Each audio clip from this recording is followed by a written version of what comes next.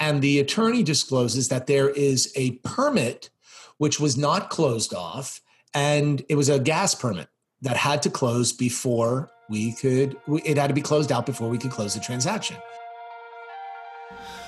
Welcome to the John and Jonathan Sell NYC podcast, where experienced expert New York City real estate brokers John Gostaska and Jonathan Conlon break down what's happening in the market, what you need to know whether you're a buyer, seller, or agent, and their insight into the future with a little bit of fun along the way.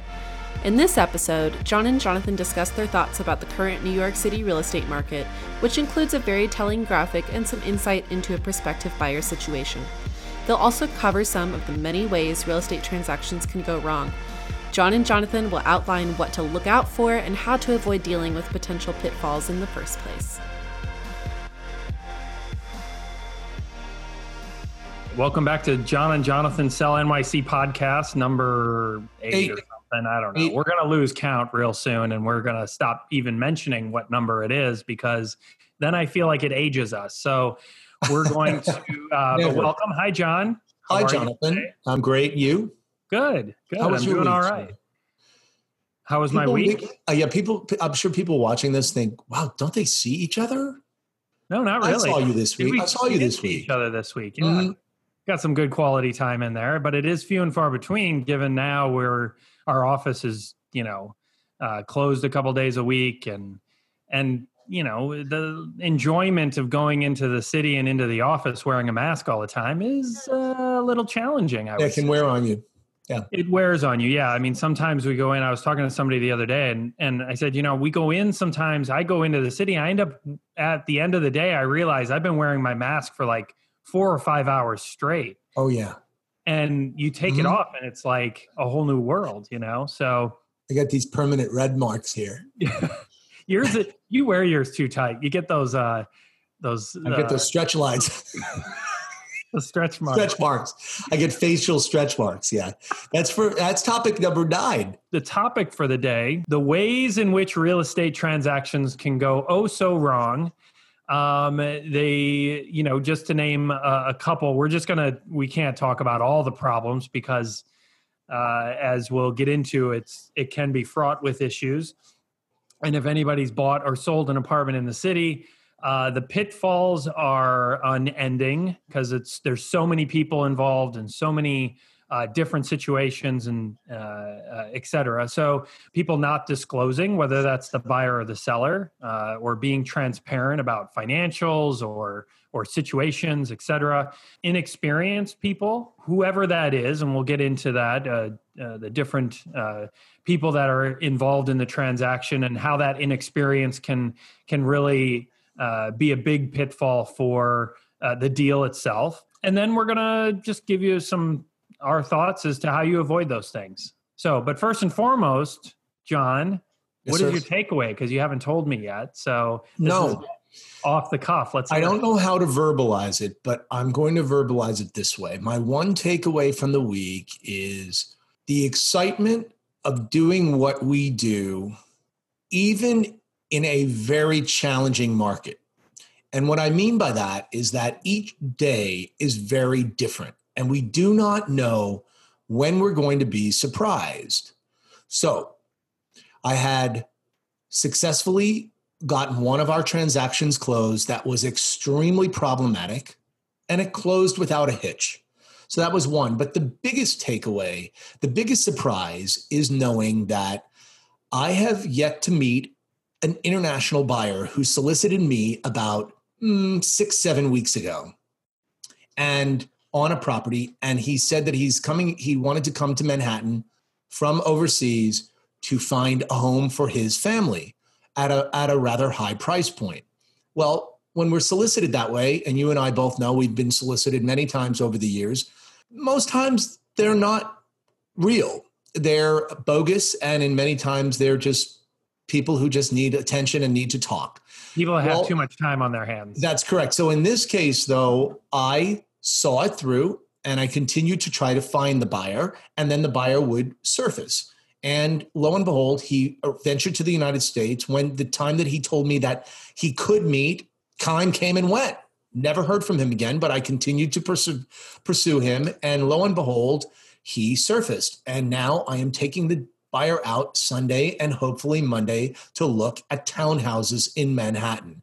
And not only that, but I was pleasantly surprised, really shocked, when he wrote me a very, very kind Google review that you pointed out to me today. So you never know, even 20 years doing this, I'm pleasantly surprised. I certainly hope he shows up. And if you are watching this, sir, please show up Sunday morning, because I'm going to be there ready to go. And don't stand me up, please.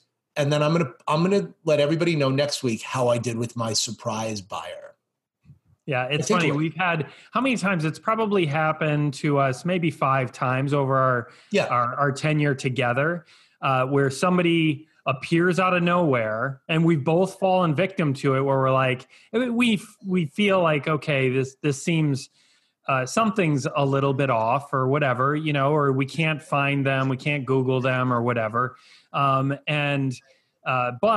sometimes it does work out, and it's a testament to tenacity and follow up, et cetera. So, what's your takeaway, Jonathan?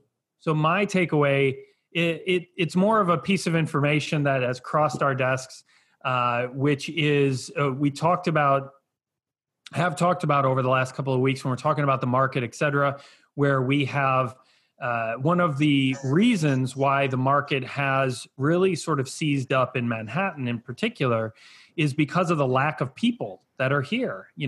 People, anybody that could get out of the city has taken that opportunity to go and stay in a house somewhere with a pool, with family or whatever, rent a house, go to their second home, et cetera, because everybody that can buy an apartment is financially in a position to buy an apartment is more than likely has some sort of outlet to get out of the city, and they can work remotely during this time. In some neighborhoods within Manhattan, 40 to 50% of the people that lived there for 2 weeks in February were not living there in May, on May 1st. So listen, it's always good to see some backup data or statistics to what we're feeling in the market, on the streets, with our clients, et cetera, just to reinforce that. So that was my takeaway for the week, or the piece that was piece of information that I found really interesting. If you want to see more information about that, it'll be posted in our show notes. So I'm told, in the description, there will be links, et cetera. So I just found it interesting and something that I wanted to point out. From buyers or sellers not disclosing to inexperienced or inept bankers, brokers, and more, there are a lot of ways a real estate transaction here in New York City can go wrong. The good news is, with a little bit of preparation, honesty, and a good team like ours on your side, you can mitigate those risks and give yourself the best chance possible for a smooth closing. Things that can go wrong in the real estate transaction. As you talked about in the intro, disclosure. So people simply not being honest and candid with us. And so 2 instances come to mind. One of them was, and even though we are really savvy and we're smart as real estate brokers, we can only get so much information. If the person doesn't impart the information to us, we are not mind readers, and we don't have the ability to call them on their, you know what. So I had a friend whose apartment I was selling. We sit down with him, talking to him about price. It's a combination apartment. What's the first thing that we ask him? We say, hey, was the combination done? And was it done? Did you combine the apartments legally? Yes, I did. Oh, so all the permitting, everything was done. Yes, everything was completed. And a very buttoned up client. Buttoned up. That would make sense, knowing him, is that, yeah, of course he did. It was in character. Absolutely. So we, after tremendous marketing effort, we get it into contract right before the market starts to turn. And we are then set to close the transaction, and we're going to get close to closing. And the attorney discloses that there is a permit which was not closed off, and it was a gas permit that had to close before it had to be closed out before we could close the transaction. And I'll tell you what, I almost hit the roof. And so I represented the seller, and this was the one buyer. We only showed the apartment 10 times out of 6 months of marketing. So we knew this was the buyer. And then things started to come to fruition. So it created a tremendous amount of stress. And fortunately, we had to put money in escrow. But there's a clear example of something that could have gone massively, massively wrong. That's one thing. Yeah. And just to be clear, so everybody's aware of it, I think we should say a little bit about the way that it works here is there's a lot of Department of Buildings, a lot of permits that need to happen if you do anything regarding electrical or plumbing, and certainly combining units. There's a whole paperwork trail that needs to come together that many times, it's not like this is a unique instance. A lot of times some of these permits just don't get closed out for one reason or another. Correct. So, but also it created a myriad of issues. And not only that, the buyer then really needed to close. And our seller was not prepared to close. And technically they could have almost gotten out of the contract. But they wanted the apartment, we put the money in escrow, but that day we finally got the permit, as you said, the DOB to sign off on the permit. And we did get it closed by the skin of our teeth. That's one instance. And then the other instance is quite simply a buyer lying and way early on when we first started with each other, there's only so much information you can in part get from a buyer. And we went to contract on a small apartment, Upper East Side, you and I. And at the time of doing the board application, you got the buyer's documents. They were not represented by another agent. And she failed to let us know that she was married. And not only that, but her husband had serious credit problems. That was a red mark. That was the sheer sign. So then she also had a kid, which I did not know. She had a child too. Which doesn't really matter. That's, thank you for telling me that. Immaterial. Okay, so I never even knew that she had a child. But bottom line is that you came to me, we talked about it, and then we talked to management, and there was really nothing that we could do about it. So we submitted the application, and what did we get? A board rejection. And so who would have thought we have to ask people if this was almost $1 million transaction. Yeah. And who would have thought he never came and visited the apartment with her? She never mentioned it. She wasn't wearing a wedding ring. I baffled. Who would have thought on that sort of a deal they would? Obviously, she was trying to hide it or keep him out. I don't know. It was so strange, very strange. We meet them all. Nevertheless, those would be two instances where disclosure really could kibosh a transaction. So, Mr. Conlon, what about you? So the second topic we decided to focus on is inexperienced or people that are on a person on the team. So whether that's the broker or the attorney or the banker, that can really cause problems in a transaction. As we've talked about before, it only takes one weak cog in the wheel for an accident to happen, for a pitfall to be fallen into, et cetera. So unfortunately, we've had a couple experiences as of late where on two different transactions where the attorneys, for different reasons, have been real roadblocks for us and really taken away our abilities to usher the deal to fruition. So one in particular was with an attorney that obviously is not a transaction attorney. Obviously is not familiar with the standard pro forma contract language, clauses, et cetera, that we see here in the city. That a regular transaction attorney can, if you have two good transaction attorneys on a contract, they can negotiate it in a matter of one or two conversations, depending on the situation and anything unique to that deal. This one in particular took, I don't know, weeks. 3 weeks. To get it pulled together. Actually, both of them, both of the instances on the attorney front, both took a very long time. one in which it cost our client a six-figure sum because of what happened during the transaction in the market at that time. So one I feel was simple inexperience and just not knowing what to do. So that's one instance where we got through the transaction, we got to going to closing, and there were documents. There's, the attorney comes into play in most transactions at the beginning of the deal, when the due diligence is being done, the contract is being negotiated, and then at the end of the deal, when approvals are had and all the paperwork needs to get in order to actually close the transaction.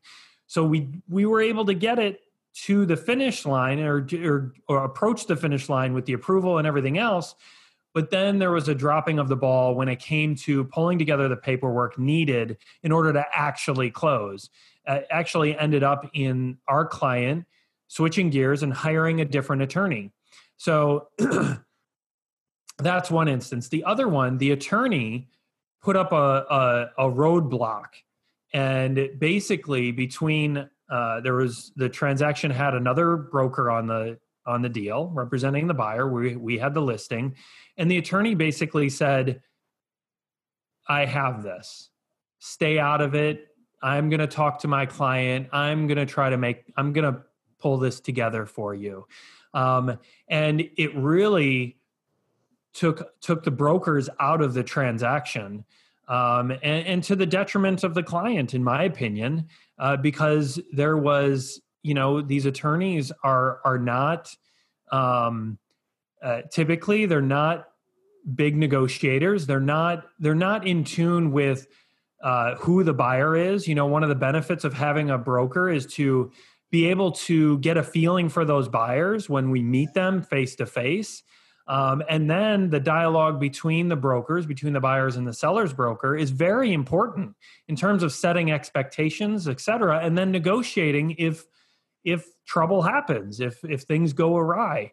Yeah. So I know that this is inevitably going to cost our client a lot of money, and there's really nothing that we can do at this point. And so that has yet to be seen. That needs to still come together.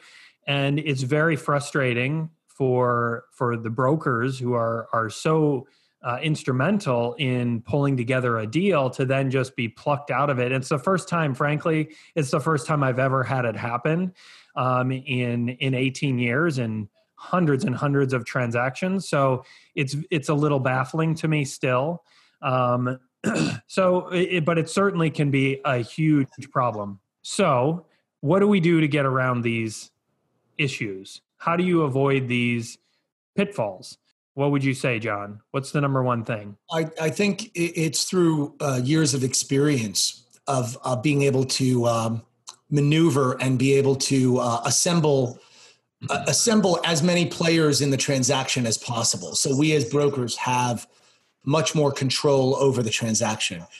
We've had years of experience where we have very qualified attorneys, bankers, and if the other agent is not up to snuff, we're able to help the other broker. But when it comes down to the attorneys dropping the ball or the bankers, we don't have any control over that. And so that's what I would say. How about yourself? What would you say? Well, going beyond the brokers, us being involved in a transaction or an experienced broker agent, there's many of us out there, is the team that you assemble, like you mentioned. So if you're working with the right people, I will equate working with an experienced agent or working with an experienced attorney, a good transaction attorney, or a good banker that's familiar with New York City in specific, is like, it's like buying insurance to avoid Absolutely. These pitfalls. Well put. And it's not like, what do you buy insurance for? You don't buy insurance to just have it. You have it in case something goes awry or there's an additional challenge in your life that you need some experience to help guide you through it. So putting that team together is certainly the number one thing, in my opinion, the broker included, so I'm just building on the point you made, is to make sure you hire the right people. You do your own due diligence. If you don't want to work with somebody that the broker is recommending to you, the agent that you're working with, ask your friends, ask your family, other people that have bought and sold within the same market. Don't use somebody that's never, represented somebody that's sold a piece of New York City real estate, a Manhattan co-op. That in and of itself will tell you a lot. If they've never represented a person that's traded a Manhattan co-op apartment, then they're not the right fit for you. I don't care if they're related to you. I don't care if they're your best friend. It's not going to behoove you to hire that person to represent you. So we can only lead the horse to water, man. We can only lead the horse to water. And we've experienced that very, very intensely in the past 6 months. So unfortunately, too many times in our career, working with the agent, as to go to your point, is, we can overcome a lot of that just by, how many board packages have we done for other brokers that it's their first transaction or they just don't know what they're doing? Our goal is in line with the buyer's broker. We'll help you, we'll get it done. But if you're working with an agent that doesn't have that mindset of we're all in this together, let's just get it across the finish line, that also will be a big problem. So sure. Use mature, seasoned, trusted real estate agents. So are you sure you're pointing the right way? Thank you all for watching. It's been great. Listen, if you have, I'm going to just say to the audience, if you have questions or comments, it really helps us out. Leave us a review on our podcast. We're here to please. It's for your information. I'm loving it. I think you look great. You also look very good in white today, or is that lavender? White. Is it lavender? Lavender, yes. It's lavender. It's beautiful. Even better. You're a vision in lavender. And so... no, or if anybody has a specific topic. We have tons of topics to go through, but... Tell a friend. Evangelize. Why not? I've loved it. Evangelize. Is that a thing? Yes, is that a word? Evangelize, tell your friends about it. Bring them into the fold. So with that, I think I wish you a great weekend and a great week. Me too. And I wish we'll look forward to number 9 next week. And so thank you all for tuning in, everybody. Have a wonderful, wonderful weekend. And Mr. Conlon, you do the same.